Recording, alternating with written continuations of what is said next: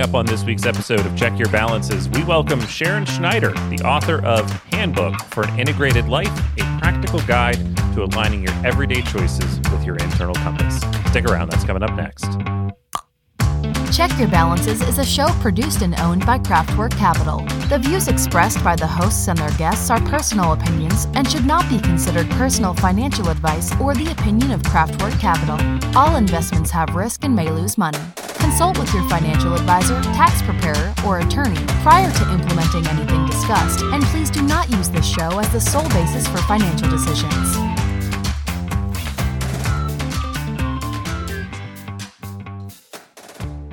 Welcome to another episode of Check Your Balances. Today we are joined by Sharon Schneider, author of the Handbook for an Integrated Life, a practical guide to aligning your everyday choices with your internal compass. She's an entrepreneur, philanthropy expert, and realist, my favorite one. And in her career, she's overseen more than $1.5 billion in philanthropic capital deployed for some of the world's most prominent families. We are honored to have you here today, Sharon. Thank you for joining us. Thank you for inviting me. To kick things off, why don't you tell us a little bit about your background and what brought you into the world of philanthropy? Yeah, I think like many people, I sort of fell into it. I was in graduate school and lucky enough to be on a fellowship, but it didn't cover the summer. So they would say, we'll see you in a few months, and you had to go get a job. So I became an intern at the Pew Charitable Trusts, which was at the time one of the 10 biggest foundations in the country. I'm sure it still is, but I had never heard of it. You know, I didn't listen to NPR when I was 24 or whatever. And at the end of the summer, they said, do you want a job?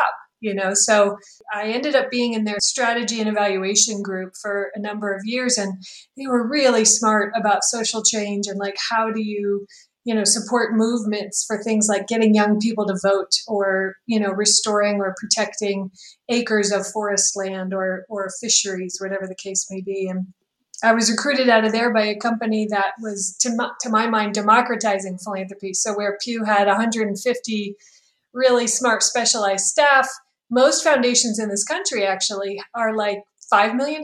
They're really very small and they have no staff. And so the idea of creating an outsourced service to be able to work with those families was really appealing. So I joined that startup and helped them grow from under 100 to over 1,000 private foundations. And I worked with those families. And a lot of them were entrepreneurs. So they were, just people that had a lot of ideas and would say, well, here's what I want to do. And then it's your job to figure out, how to do it.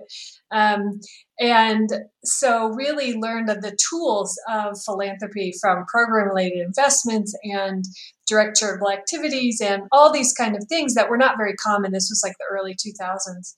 And kind of got the entrepreneur bug, but was also struck by, I always say in my industry 20 years ago, we were saying, oh, you're giving away 5% in grants. That's really great.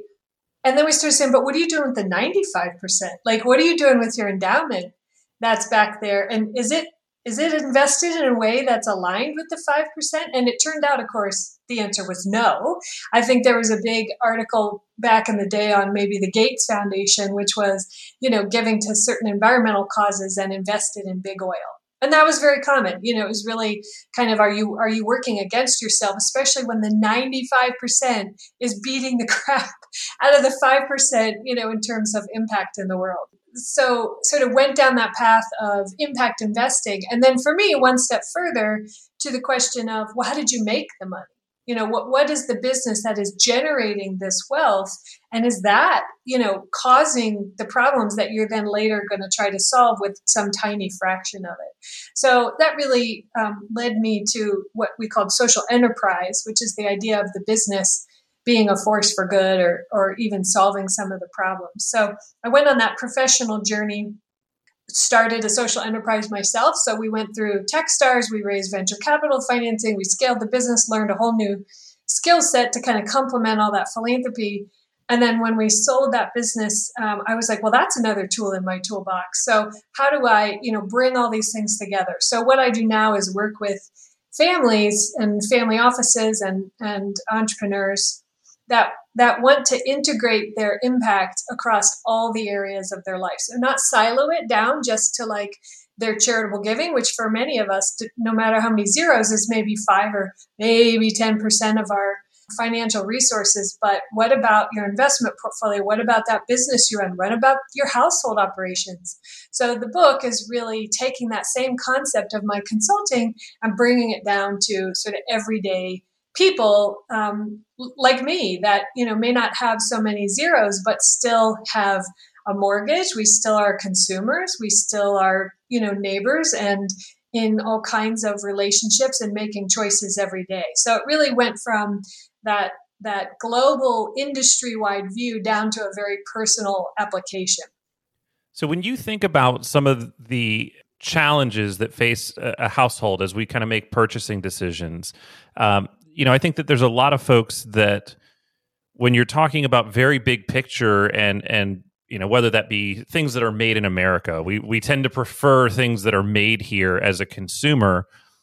And then at least my observation is that a lot of people won't necessarily pay up for that, right? We see a lot of consumers that default to the cheapest option or the least expensive option simply because it's much cheaper to manufacture things elsewhere or maybe not in as labor friendly of a way, right? And I'm trying not to call out specific companies or names in that example, but we see a lot of that where people seem to talk about a preference, but don't necessarily make that vote with their dollars.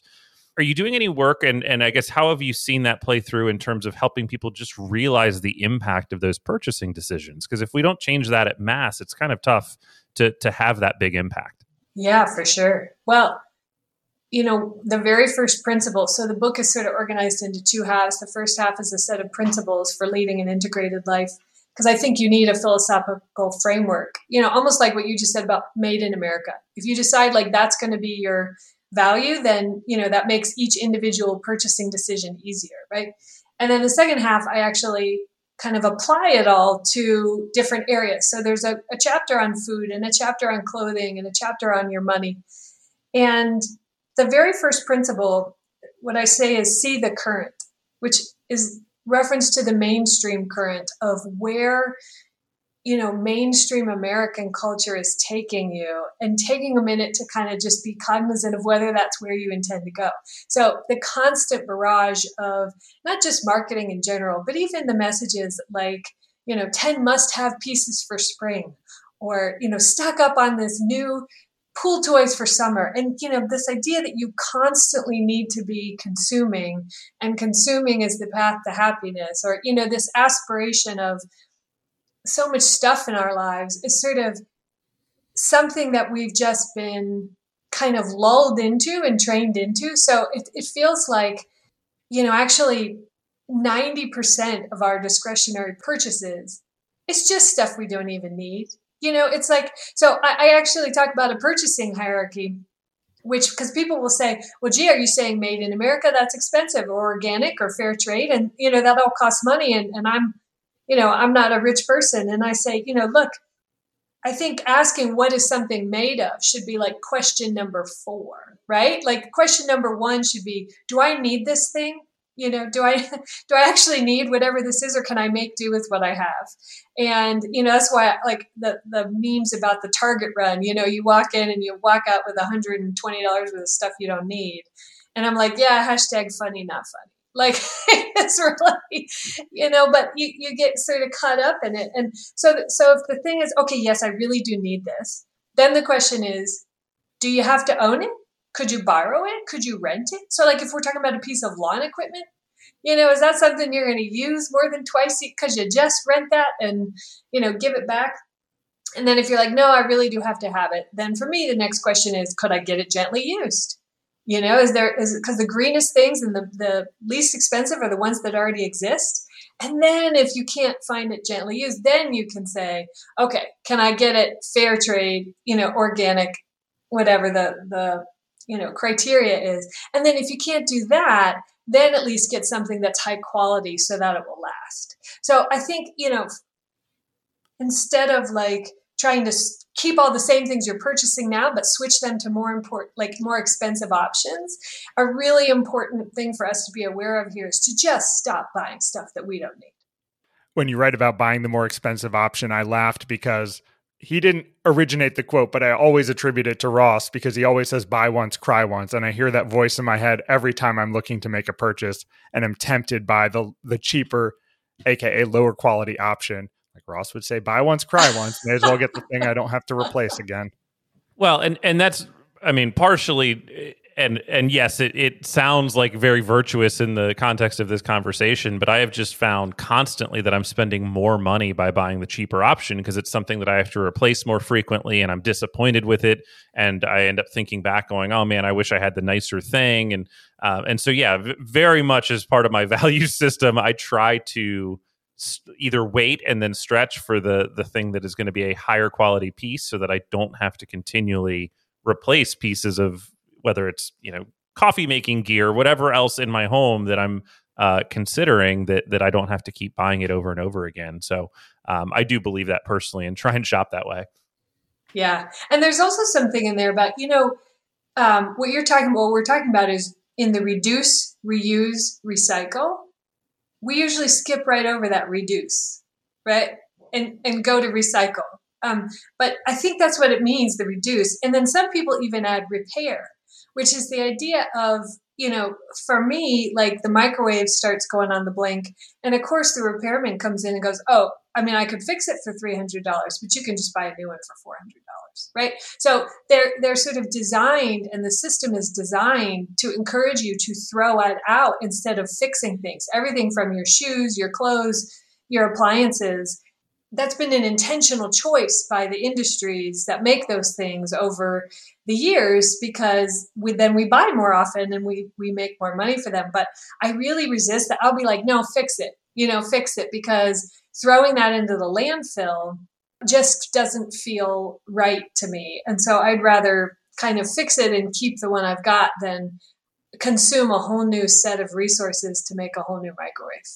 It may also be the path of least resistance to have what you already own and not have to experience change, which brings me to one of the more relatable stories in your book was the process of moving from a large national bank to a credit union, which I also thought was funny because you reference the show The Good Place a couple times in your book. And I don't know if you've read Mike Shore, the creator's book, How to Be Perfect, but he also talks about the very same experience of trying to move to like a community bank because these large national banks fund some pretty terrible things. And I really appreciate you explain how much of a pain the process is, because I think anyone who desired to make that change, that's the first thing they would think about is this is going to take long. It's going to be annoying. It's like less accessible to me. Why would I do this? And I was trying to think how to make that process easier for people. And the first place my mind went to was marketing, right? If you understood what a community bank did versus a national bank, like for your local area, perhaps you'd be more willing to take on a little bit of inconvenience if it improved your local community. But I'm not sure that that's, they don't have the resources to market like that. So how would you kind of ingrain in most people to take on that extra inconvenience and what is admittedly probably one of the more terrible processes they'll go through in a given week just to be more sustainable for their local area? Yeah, I'm so glad you picked up on that story. And the truth is, it was much longer in my first draft. And my editor was like, do you really want to dump on the bank like this? And made me trim it down because, it really is painful. And it's one of the things that I call it, a convenience tax, which is that, look, if you're just struggling to get by, you're a single caregiver and like there's just not enough time and not enough money, then do what you got to do. Do what is convenient. Do what you got to do to get by. I'm not going to judge you for that. But for those of us that have a little more time, a little more money, maybe a little more patience, then being willing to pay the convenience tax where we can has such an impact in our community. This is this is something where mainstream culture has just trained us that our own convenience is the most important quality that a product or service can provide to us. And so we continually push down the other values we say that we believe in favor of convenience. And my big example here is always Amazon Prime. Where when we signed up for that 10 years ago, we were like, wow, that's amazing. It's so convenient, 2-day delivery. And we had no idea, right, what the trade-off was going to be in terms of real human toll. Those like drivers peeing in the bottle, those are true stories. Like Snopes has like looked that up and will say, yep, that's true. And so now we know. And yet it's become part of our lives, and it's become so convenient, so easy. And so it's about, recognizing that convenience is not the highest, and that it's causing you to abandon some of your other values, and making a conscious choice to put them back up where you can. And look, as I said in the book, I just finally made that switch in 2020. I had been meaning to for 10 years. So I get it. It's like, because I knew it was going to take half a day, and then it's been so much follow on, and oh my gosh, they continue to be incompetent. But it's every time I do, I try to just remember why I did it, and it makes me feel like I'm living in more alignment, which is where the joy comes from. Look, it's it feels good to feel like you're living into your values, instead of like having that little guilty pleasure, that little guilt, at the back of your brain every time you order something from Amazon or whatever, because that it's not really aligned with who you aspire to be and how you aspire to show up in the world. And so it really is not like a dour and negative, way to live. It's actually a very, it feels good, it's a joyful way to live. Can we turn the corner a little bit and talk about ESG investing? Because I feel like so much of kind of what you're talking about lends itself towards an ESG approach, environmental, social governance, sort of investing style. And we've debated a little bit on our show kind of some of the validity, because you can tell me if you're seeing it this way, but it seems like what's really being created is a list of check boxes. Right. Because we're trying to measure it, and we're trying to measure it at scale with like, how are all of these companies doing? We're not really understanding, I don't think, from the metrics that exist today, is this conscious capitalism? Is this a company that's doing business in an ethical way? What we're really measuring is like, okay, did they buy carbon offsets? Did they do these things that let them check the box so that they show up in an ESG screen in a favorable way? And maybe there's some very clear lines along industries, but I guess what's your view on that space today? How far have we come, and how far do we still need to go for that to really be a viable investing solution? Yeah, I have lots of thoughts. I mean, I think my overriding thought would be my approach to impact investing, which I've advised many endowments, whether it's a foundation, a nonprofit, people that just want to align their investment portfolio with their values. Fundamentally, what you're trying to do is have a long-term outlook. That all of these little quarterly reports and check boxes and ESG screens are trying to get at short-term, and as you said, like can be as soon as you set up the rules of a game, somebody will try to manipulate those rules, right? And that's absolutely happening.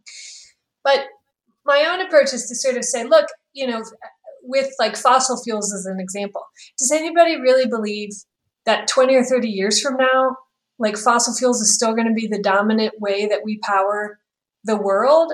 Or is it probably going to be heading toward renewables and, other clean sources of energy? So if that's the case, who's the hockey player that said, skate to where the puck is going, not to where the puck is now?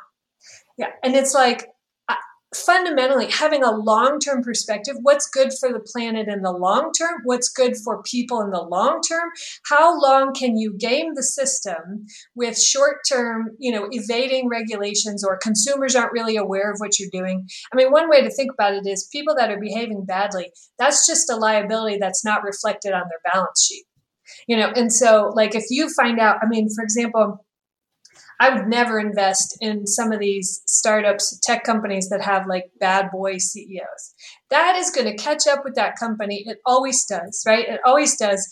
And so they might have short-term, like great quarterly profits, but long-term, I just don't think that's a viable business strategy. And so taking that long-term view is going to help you make choices that you don't need. You don't need somebody to tell you how many gallons of water they made, right? It's sort of like, is it a fundamentally problematic approach? There are a lot of really valid critiques of ESG, but what I would say in its defense is, it is about sending a signal. Sometimes people say, well, it's just virtue signaling. Your little ESG screens, please. It's all just virtue signaling. I would say, yes, it is signaling. that this is where we're going. This is what consumers want. And any one individual choosing to own or not own a particular stock is not going to have an impact on that company at all. But when we band together, right, we can do things like the disinvestment campaign in South Africa around the apartheid. Like, that's what we can do when we make it impossible to raise money to borrow money, which companies have to do all the time, or we make it really expensive, or else we make it hard for them to get insurance. And insurance and business insurance, such a mundane tool, can actually be really powerful if we kind of say, hey, you can't get insured as long as you continue this behavior. But it takes a lot of people sending signals to start to put that kind of pressure onto companies. And that's where I really, again, not looking at the quarterly profits, which drive so much bad behavior in our capitalistic society, is goosing, for those quarterly profits. But taking the long view. So you mentioned bad boy CEOs. One of the pieces of news very recently that absolutely shocked me was Adam Neumann, who was the former WeWork founder, just took $350 million in funding from Andreessen Horowitz for like an apartment deal that he's working on. Innovative new business called the fact that he's doing another real estate business is fascinating to me, and the fact that he was able to get that kind of funding after. It's been covered a lot at this point, but parading WeWork around like it's this tech business when it was really not. I think that's just fascinating to me that we're getting another chapter in that story. Yeah, I was pretty grossed out by that myself. And especially because from what details we have seen, it's probably only going to exacerbate the affordable housing crisis in so many American cities, because it's going to turn more and more of what should be residential into these, like Airbnb style options, which has caused so much problems. And so, again, the fact that we, focus and glorify people who extract as much as they can for themselves, without regard to the cost. They just say, oh, that's an opportunity to make money, and really don't care about the impact that it has on other people. That's gross. I mean, that's what, one of my other principles in the book actually is sort of based on this idea, which I say, don't give back, just give. And I say that because, a lot of people like Adam Neumann and the people at Andreessen Horowitz are probably saying, oh, I'm making money now, and then when I retire, I'm going to give back. And it's like, well, the problem with that is you are causing tremendous human suffering and pain with the things you're investing in now by just extracting wealth for yourself, like at whose expense? When they say give back, to me, it's like, give back. Well, what did you take? Did you take an opportunity? Good for you. Did you take people's not fairly compensated labor? Did you take advantage of lax environmental regulations and loopholes? Like, what did you take that you now need to give back? And again, it's not proportional. People don't do that in proportion because they wait until they have enough. And I can tell you from having worked with many, many, many very wealthy families that there are some people who never think they have enough. And so instead of like waiting for that magical day and then giving back, my philosophy is we need to give along the way. Give now, just give. On that note, there are a lot of people who we work with where giving is a very important part of their budget. And that was also one of my favorite, or at least most interesting parts of the book, where you talk about how it can be harmful if you're giving without the right background information on the cause, the organization. So the attitude of like, what's the harm if I give a couple dollars here because someone asked, or, a few dollars to this organization on the street? Looks like there can be meaningful harm. And just like with stocks, where we say you should invest in what you know, it sounds like that's also true for the organizations you choose to support, that you need to do kind of a fair amount of due diligence. I think you at least need to do some due diligence. What I've found is many people hear the cause of a charity and they go, oh, that's a good cause. But in reality, a good cause is not the same as a good program. So a really obvious example would be for animal shelters, animal like organizations. And you might think, oh, I love animals. But in reality, some shelters euthanize animals that they can't find a placement for, and others do not. So if you don't know anything about it besides the quote unquote cause, right, you can actually be giving your money in ways that you really didn't intend and don't align with your values. And, there's other examples certainly around domestic violence, around environmental, issues, around other things where things that sounded like a good cause, it kind of came out that the charity was unintentionally, but still causing real harm in that area. And I think it's easy to think every organization addressing a specific cause is the same. And it's not until you've seen a couple in the same area that you will understand which ones are really strong, which ones are doing an impactful job, and which ones are just average. And so that's why I say, in terms of doing your due diligence, pick an issue that you really care about, whatever it is, animals or domestic violence, and then learn about the organizations and find one that is doing great work, and then focus there, and don't be kind of swept up in a good cause. Is there something systematic you can recommend in terms of that process? I think of something like Charity Navigator that does at least a decent job of understanding, is this charity something that is completely riddled with really high executive compensation where very few of the given dollars are actually making it to the cause?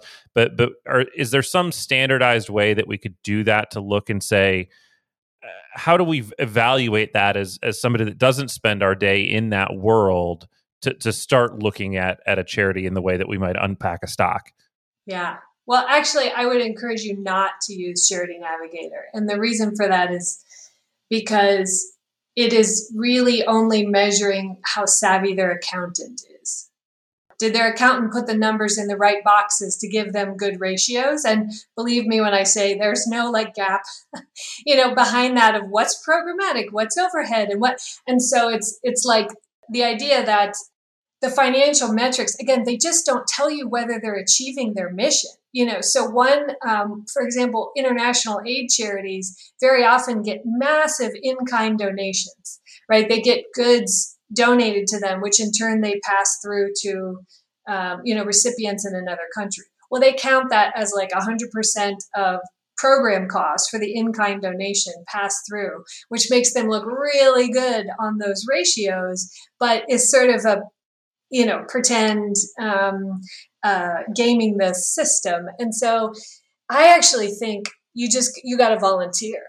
I think you got to go see them, and that this is, maybe you don't have weeks to kind of go visit them all, but I really think volunteering and seeing it in action is the irreplaceable knowledge. And you will see quickly from the leadership, from the participants, what's the quality of the organization. So unfortunately, I don't think you can do web research, financial or otherwise.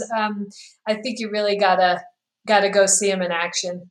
Which I think is great. The solutions to a lot of these, by the way, in the book, you do a great job of making everything seem actionable, because all of this, when you hear about it, you're like, oh my God, there is no way I can possibly think about all these things at once and achieve my goals. But you give very clear steps that make it seem like you can take baby steps towards the end.